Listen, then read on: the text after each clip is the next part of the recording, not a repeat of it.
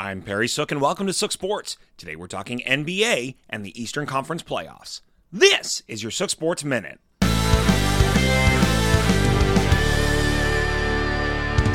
Eastern hospitality.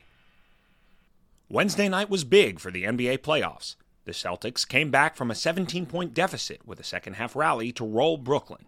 The Nets now find themselves down 0-2 and could be looking to get Simmons on the floor in a hurry. A last-second three by Joel Embiid clinched an overtime win as the 76ers continue to make their case as the team to beat in the East, taking a 3-0 series lead. And DeRozan's 41 lifted the Bulls over the Bucks to tie the series before going back to Chicago.